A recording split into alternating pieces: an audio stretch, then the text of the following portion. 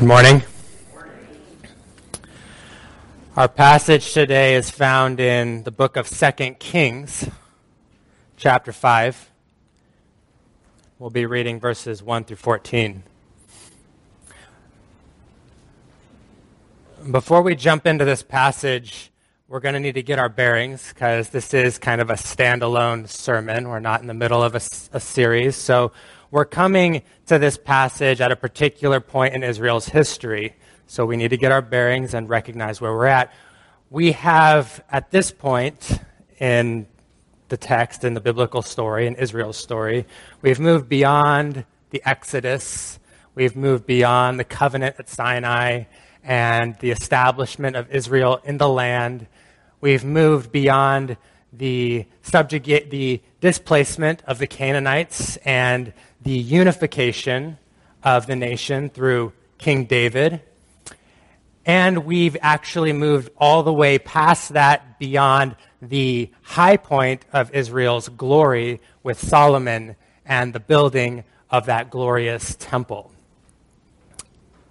At the end, tragically, of Solomon's life, Solomon led the people into idolatry. And according to God's just judgment, the nation was rent in two, north and south. And so what we have now is a northern kingdom of Israel composed of 10 tribes and the southern kingdom of Israel, or Judah is what it's called, composed of 2 tribes. And so at this point, both kingdoms have been really failing, ultimately. The kingdom of the north continually failing. Every single king of that kingdom continues to rebel and go astray into idolatry. There are a few faithful kings in the south, but by and large, the story is the same. And so, at this point, God raises up prophets. Prophets are basically covenant attorneys who are arguing God's case to the people, calling them back to covenant faithfulness, calling them back from the brink of a final judgment of exile, one that's looming over the northern kingdom from the nation of Assyria. Assyria, not Syria. And so Elisha is a prophet at this time. Elisha is a character that we will see in our text today. And Elisha was at one point the assistant to Elijah, who was the greatest prophet since Moses, did mighty deeds and called the northern kingdom to repentance. And yet God took Elijah up. And Elisha very literally took up the mantle of his master and continued his ministry with a double portion of the same spirit that empowered Elijah for his ministry to the northern kingdom. And so that's where we're at as we come to this text in 2 Kings chapter 5. Let's pick up the story in verse 1. This is God's word. Naaman, commander of the army of the king of Syria, was a great man with his master and in high favor, because by him the Lord had given victory to Syria. He was a mighty man of valor, but he was a leper. Now the Syrians on one of their raids had carried off a little girl from the land of Israel, and she worked in the service of Naaman's wife. She said to her mistress, "Would that my Lord were with the prophet who is in Samaria. He would cure him of his leprosy." So Naaman went in and told his Lord, "Thus and so spoke the girl from the land of Israel." And the king of Syria said, "Go now, and I will send a letter to the king of Israel." So he went, taking with him 10 talents of silver, 6,000 shekels of gold, and 10 changes of clothing. And he brought the letter to the king of Israel, which read, "When this letter reaches you, know that I have sent to you Naaman my servant, that you may cure him of his leprosy." And the king of Israel read the letter. When the king of Israel read the letter, he tore his clothes and said, "Am I God to kill and make alive that this man sends word to me to cure a man of his leprosy? Only consider and see how he is seeking a quarrel with me." But when Elisha, the man of God, heard that the king of Israel had torn his clothes, he sent to the king, saying, "Why have you torn your clothes? Let him come now to me, that he may know that there is a prophet in Israel."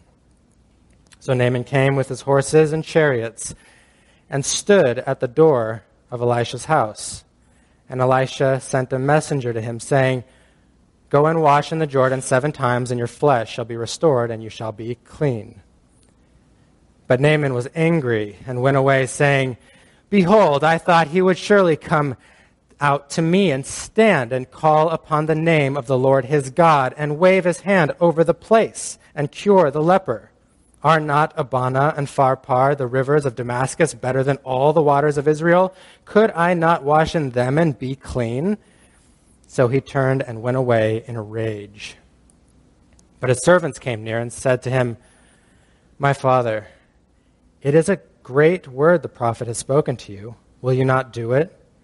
Has he actually said to you, 'Wash and be clean'?"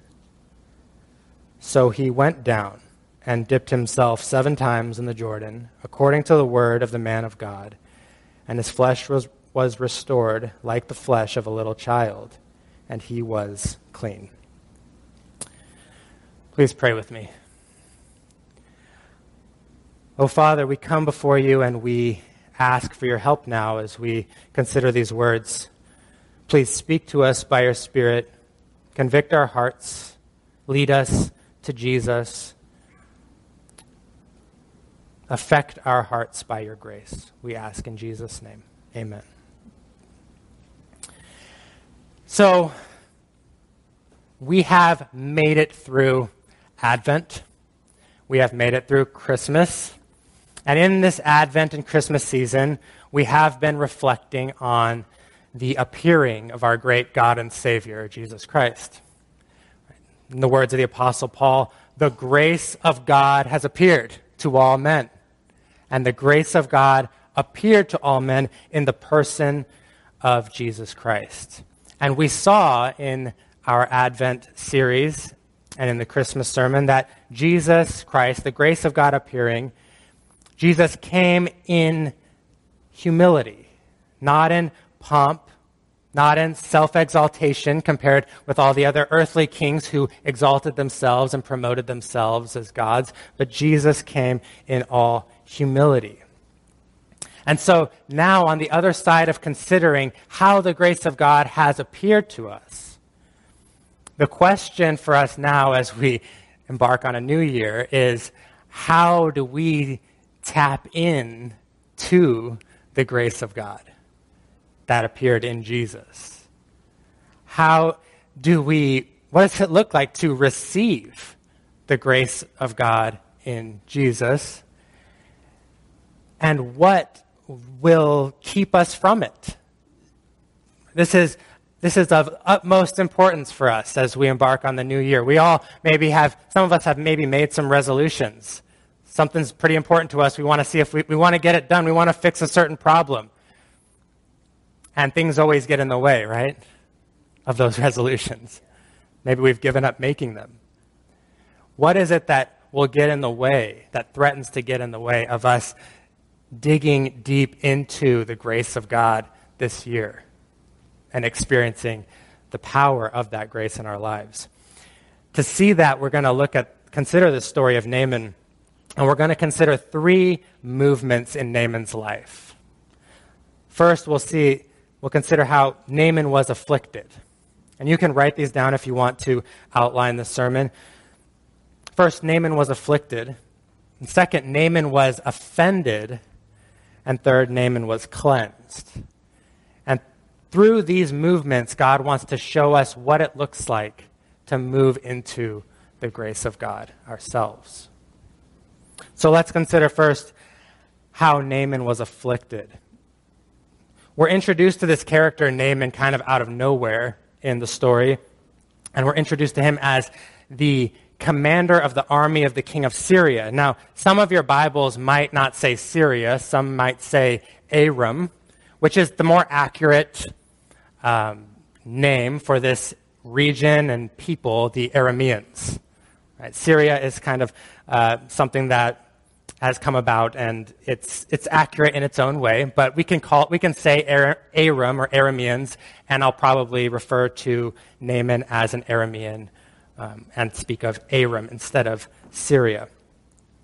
And the Arameans were not really friendly with Israel. They were Israel's closest neighbors, but they weren't super friendly with Israel. They had a rocky relationship.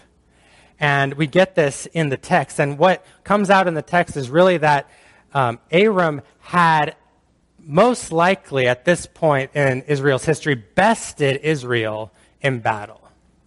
Were actually a little bit stronger than Israel. And yet they had come to some kind of agreement, some kind of armistice, some kind of truce. And so it's kind of this tenuous relationship right now between the king of Aram and the king of Israel, these nations. And Naaman, we're told, was personally responsible for Aram's victories over Israel. He actually had an Israelite slave to show for his victories, who we met in verse 2, a little servant girl from Israel. And look at the description of Naaman, because it's really important. Naaman is described as a man that had the best connections, right? He was the right-hand man of the king. He was great before his Lord. And he is described as highly favored. The Hebrew is actually, I love the concreteness of the Hebrew idiom. It says his face was lifted up. His face was lifted up. Highly favored, a man of valor. So Naaman was actually an elite warrior. He was a beast on the battlefield. And we learn throughout the rest of the passage that Naaman was rich. So essentially, we're introduced to this character, Naaman, who is the man. Naaman is the man. You want to be Naaman, right? But he's a leper. And again, the Hebrew is striking here because the way that the sentence is constructed, all of these words are describing the high status, the honors, and the accomplishments of Naaman. All of these words, and there's just one word tacked on to the end. Leper. Just one word. And it changes everything. These malignant skin diseases, whatever they were, if they were the exact leprosy that we know today, they were mysterious things. And they were devastating things. Because what it looked like for a person to have leprosy, it looked like death itself was clinging to the body before death. That death was dragging this person down into the grave, that they were rotting before their time. That's what it looked like for Naaman to have leprosy. And so Naaman was this great man, but he also had this great affliction. And he suffered physically with cracked skin and oozing sores. And he suffered socially, right, knowing that, he probably walked around and caught people looking at him a little strangely. Maybe they kept their distance from him. Imagine everyone socially distancing from you for your entire life. Death had marked him, and yet Naaman was still Naaman. His face was lifted up. Naaman had this great affliction, but he was still, in his own eyes, he was a winner. He was successful. He was great. He was a rich man. He knew people. His face was lifted up. To Naaman, the way Naaman viewed himself is that he was essentially or fundamentally great and only superficially flawed.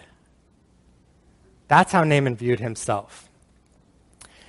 And if we're familiar with the Bible, we know that leprosy is a concrete, fleshy metaphor for the disease of sin. That's what leprosy is in biblical imagery. Sin is not just breaking rules. Sin is a disease. Sin is a disease that we carry in the very depths of our being, in the core of our being. Sin is a deadly disorder of the heart, just as leprosy is a deadly disorder of the body. And sin eats away at us. Sin eats away at our souls. It eats away at our lives. It eats away at all that is good in our lives, our relationships. Sin eats away at us, just as leprosy does to the skin. And one of the most insidious manifestations of the disease of sin is our profound ability to deny it and to downplay its seriousness in our own lives, to ignore it, to cover it up, to say, I'm fine, I got this. Right? We can try to cover up our sin and say, at least I haven't done that, comparing ourselves with other lepers. At least I still do this. I showed up today. I'm one of the few.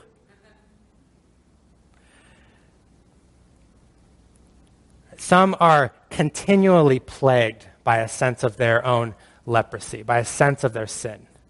Some actually are hyper aware of their leprosy. They're like the leper in Israel, in Israelite society, who was exiled, who was placed in a lower social place, standing in Israel. They were outside the camp. They were unclean, and they knew it. And so an Israelite leper would have been hyper aware of their leprosy, and some of us are. Some of us struggle with that. We might struggle with scratching at places where there's no even discernible spot. But I think the majority of Christians struggle not with that particular struggle, but struggle to actually identify sin and see sin for the serious thing that it really is in our lives. Most of us don't even pause long enough to look in the mirror. Our lives are just go, go, go. Work, work, work. And then when we're not working, we're consuming. Give me something else to do. Give me something else to do. Consuming media, consuming food, consuming drink, consuming social media. Just scroll, scroll, scroll. Distraction. Music, game, show, keep it coming, then work, then sleep. When do we stop and consider who we are? The seriousness, the spread of the leprosy in our own lives. Have you stopped to consider this? We know that Bible verse that says, "Be still and know that I am God," says the Lord. What's the flip side of that? Be still and know you are not God and you are a leper. It's easy to ignore the leprosy of sin because everyone has it. Humanity is one big leper colony. And so we compare ourselves by ourselves and we stack each other up and say, I'm different from them. I'm better than that person. And we distinguish ourselves from our brothers and sisters or from those out in the world. And we think they're a lot closer to the grave than we are, so we're good. But when was the last time you stopped and compared yourself to the one human soul who was truly whole? And actually looked and sat with the image, the ideal image of God, Jesus Christ, and looked at him, looked at his character. Because his character was who we were meant to be. He came as a man and he fulfilled who we were meant to be. How do we stack up next to him? His selfless love and compassion, his zeal, tireless zeal for his Father's glory, his mercy, his courage and strength and truth-telling, and his tenderness. It's easier to compare ourselves with ourselves and take comfort with how we stack up. Naaman could do this. He wasn't an Israelite. He wasn't subjected outside the camp. He still could live his life, and he could deal with his leprosy, and he could look to his badges of status and look at those around him and say, I still got it. And it's easier for us to do that and to distract ourselves from what's eating away at our lives. But God wants us to face it. And he wants us to know who we truly are apart from him. Naaman is going to be forced to face it. God is going to graciously lead this leper who still had his face lifted up. He's going to lead this leper to restoration. But before he can restore him, he needs to offend him. And so consider the offense. Naaman was offended. We'll have to trace the story to see how and why Naaman gets offended here. God, in the story, directs Naaman to where there is hope for the leper. The first thing that will grate against Naaman's pride is that Naaman really had to come to the end of himself and the resources that he had at his disposal for this problem. There was no solution to what he had, to the problem he had in his own home country. And brothers and sisters, the same is true for us. The world offers no solution for our deepest problems. But there is a prophet in Israel. And God uses this little child to reveal his salvation to Naaman. A little Israelite servant girl. Verse 3, she said to her mistress, "Would that my Lord were with the prophet who is in Samaria. He would cure him of his leprosy." A person with literally zero social standing, right? Especially in Aram, a foreigner, a slave, a child, a female. And God uses this person to speak his message of hope and salvation to this man who thought he was so great, who was at the highest place, at the top of the food chain. He's being led by the hand of a little child. So God is already beginning to teach Naaman something about the way that God restores lepers, and something about his salvation, that it's not found on the heights of human glory and achievement. It flows through the low channels, through low places. But Naaman doesn't learn this right away. It takes him a while. He's a slow learner. But he wants a cure, so he thinks, I'll try it. Right? He goes to the king. He gets permission to go. He packs up his chariots. He takes his entourage. With all of his pomp, he brings a ridiculous amount of money to pay for his healing. He has what he needs to get what he wants. And he even has, by his connections, a letter from the king of Aram, or Syria. And the letter reads to the king, "When this letter reaches you, know I have sent my servant Naaman to you that you may cure him of his leprosy."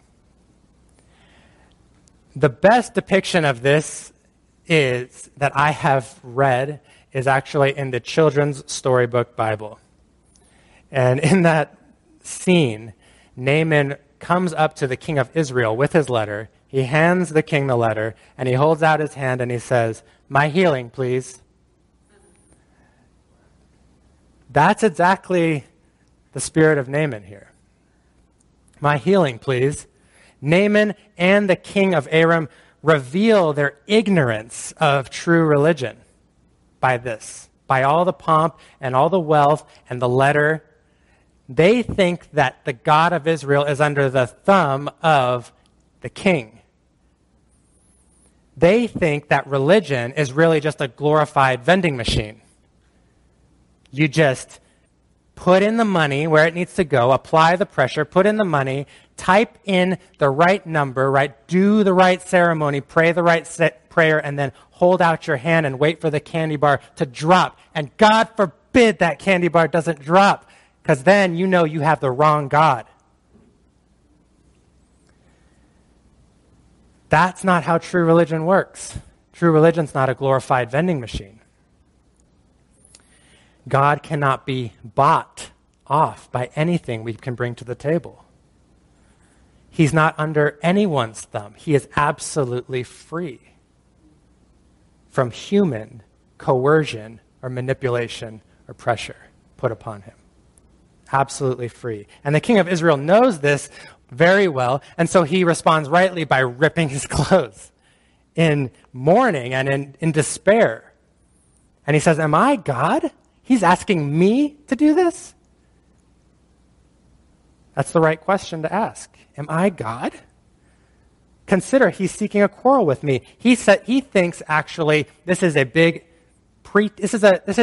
pretext for war. This king wants to pick a fight. He wants to call me, to command me to do something impossible so that when I fail, he can go after me. That's what he thinks is happening. And Elisha hears about it and he says, why have you torn your clothes? Don't you know there's a prophet in Israel? You should know. And send him to me so that he can know that.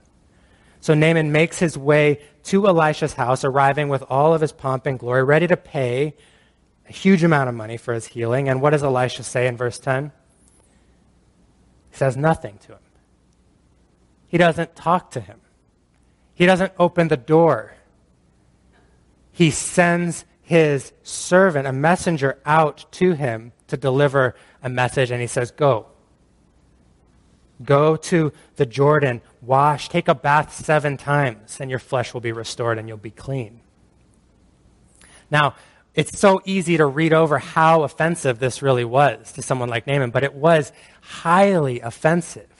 It's like Elisha's going out of his way to offend Naaman. Elisha is making it clear to Naaman that he's not in command of the situation.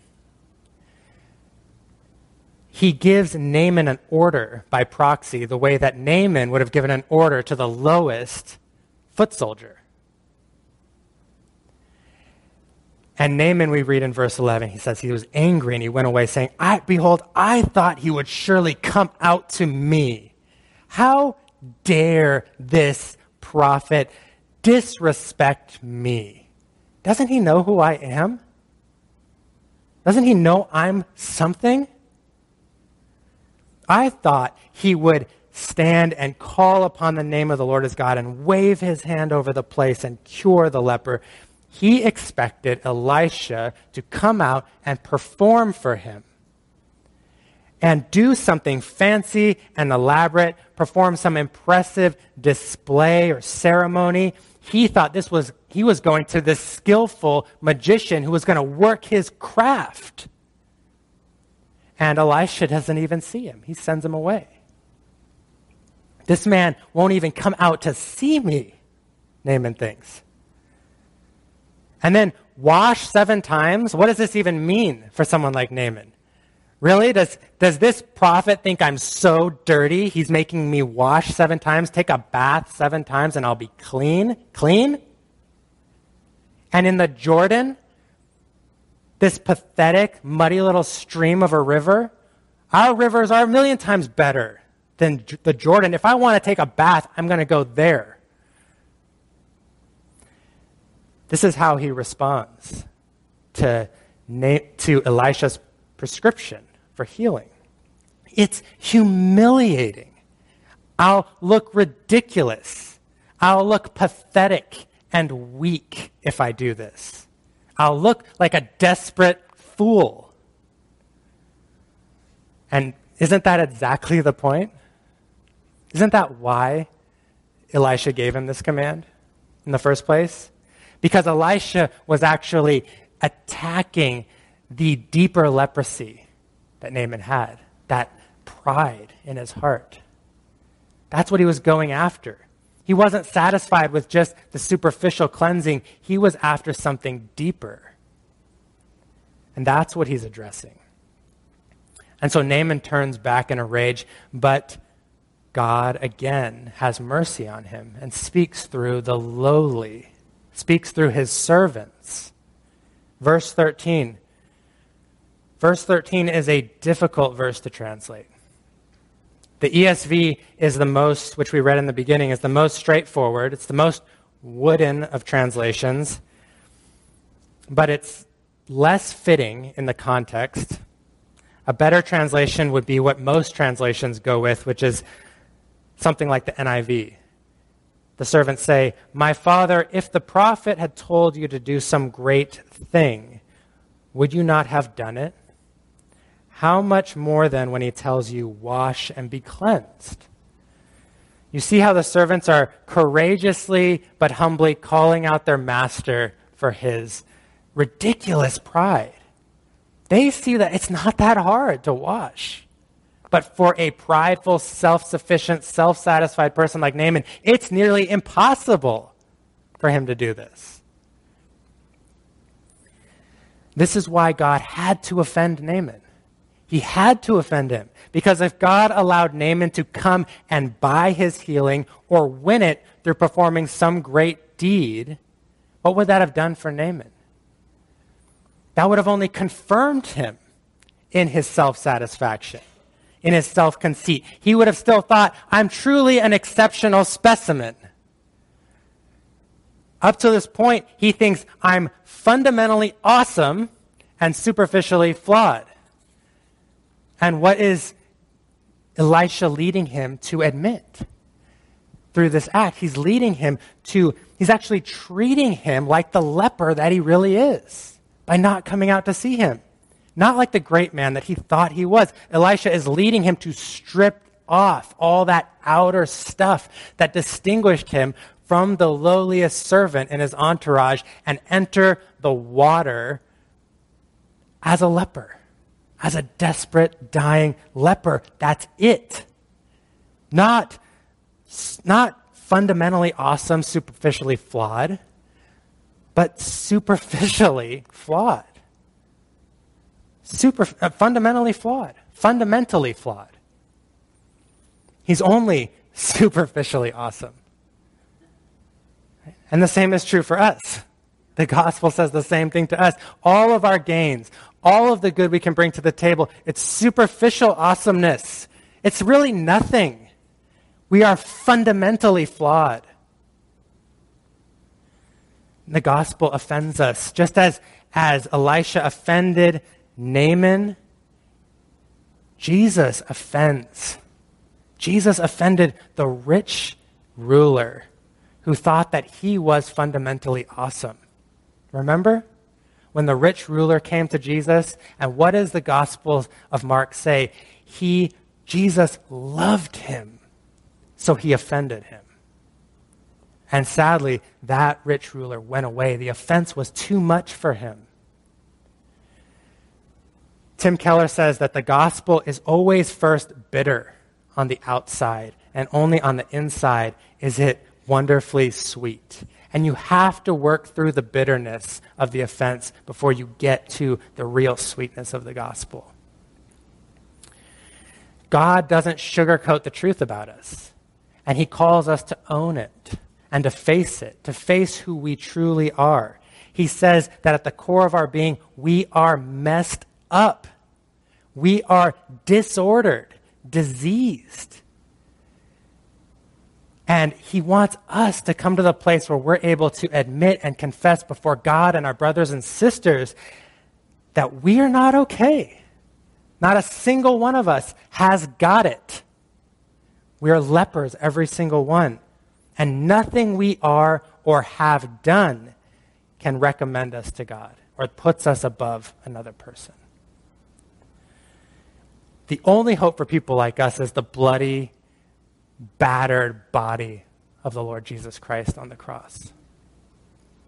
And we must come to this same Jesus empty-handed and desperate as we truly are, or we will not know the beauty of grace.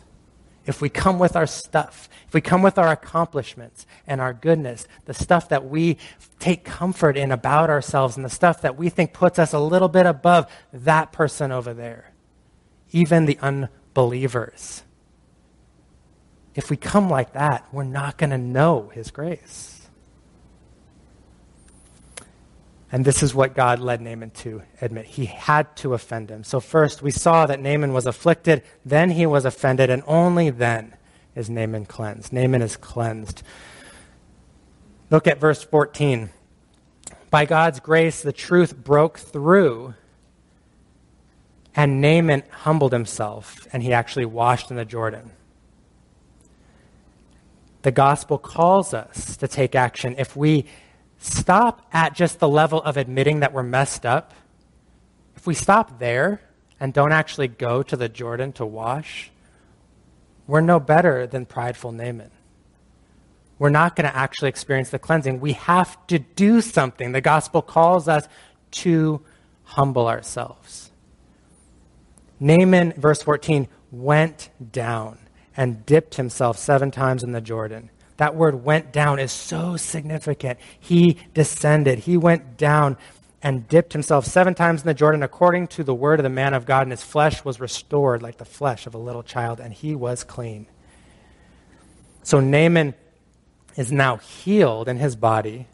His skin is made new like an infant, but he's also restored in a deeper way because that's what God did in his heart through this act. He believed the prophet. He humbled himself, and he actually returns now to Elisha in verse 15, and he says, "Behold, I know that there is no God in all the earth but in Israel." He is converted to the worship of the one true God. And the text ends in verse 14 by saying, "And he was clean." And again, we can just miss that, the significance of that. What? This Gentile is being declared clean. He didn't even really understand the significance of it. But we do. The God of Israel is declaring this Aramean clean, acceptable to him. It's a status.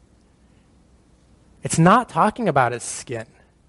It's talking about his status, a ritual status before the Lord. He has a new relationship with the Lord. He has been claimed by God and cleansed in the depths of his soul. And we need to remember who Naaman really was and why this is so scandalous. Because to an Israelite, Naaman was the worst of the worst. Put yourself in an Israelite's shoes. He was a Gentile, which, as we saw from our reading, the Jews in Jesus' time, even when he intimated that maybe grace could go to the Gentiles, they tried to kill him. He was a Gentile, he was a leper, and he was an enemy of God's people. He ravaged Israelite villages and he took Israelites as slaves. And scandal of scandals, God says, he is now mine. He is clean. My grace has covered him, has washed him clean. Brothers and sisters, no matter what sin you bring here today, weighing on your conscience, you need to hear this. Hear that God has the power. The blood of Jesus is sufficient to cleanse you completely. Grace is stronger than our uncleanness. And so, this is what Naaman teaches us. He teaches us the power of God's grace, and he shows us what it looks like to receive it. That we need to humble ourselves, stop playing religious games, and go down to the waters of his grace, deeper into the gospel, and wash ourselves there as we truly am, confessing who we truly are. Some of us today, what that looks like for us is to confess to someone who you truly are. To confess our sins. The Bible says, confess your sins to one another and you will be healed in the depths of your conscience. Just as Naaman had to go down 7 times, we know, yes, we have been cleansed as believers. We've been cleansed once for all, but the work of renewal is not done. Leprous deeds remain. We need to continue to dip down again and again and wash again and again at the same river of grace where we were first declared clean. Wash in the gospel over and over and over. Let the offense of the gospel do its work on your pride and bow down. Confess your sin. Confess the condition of your heart. Do not excuse or cover up your sin. Do not justify who you are and what you are dealing with and the spread of the disease in your life. Bring it out and enter the water as you are. This is how you will know the grace of God. Do we wonder why so often we have no joy and we have no freedom in the Christian life, and we walk with our heads down, and we feel only uncleanness because we have not gone through this process. We have not let the offense do its work, and we have not actually gone down as we are and laid it out there and said, here I am with all of my wretchedness. This is me. Because only when we do that will we experience the power of his cleansing grace. Don't let pride today keep you out of the river of his grace on the banks, waiting there. Strip that stuff off that you've been trusting in and go down, humble yourself, confess your sins, wash in the water of the word, wash in the means of grace that God has provided. They look really humble, but you have to keep going back to it over and over and over again. It is doing its work. It's not a magic trick once for all that just happens and then we're better. We have to wash. We have to keep washing. Let's pray. Father, we thank you for this passage. We thank you for the sufficiency of the blood of Christ to wash us clean from our sin, and not only wash us clean, but do a work of renewal in our lives to reverse the spread of the sin of leprosy in the places in our lives that, Lord, you know where they are. Help each one of us hearing these words to do business with you, to not seek to justify or dismiss or downplay our sin, but to bring it to you and to come to you as we truly are. Help each one of us to enter the waters of your grace and be cleansed. By the power of your Spirit, we ask this in Jesus' name. Amen.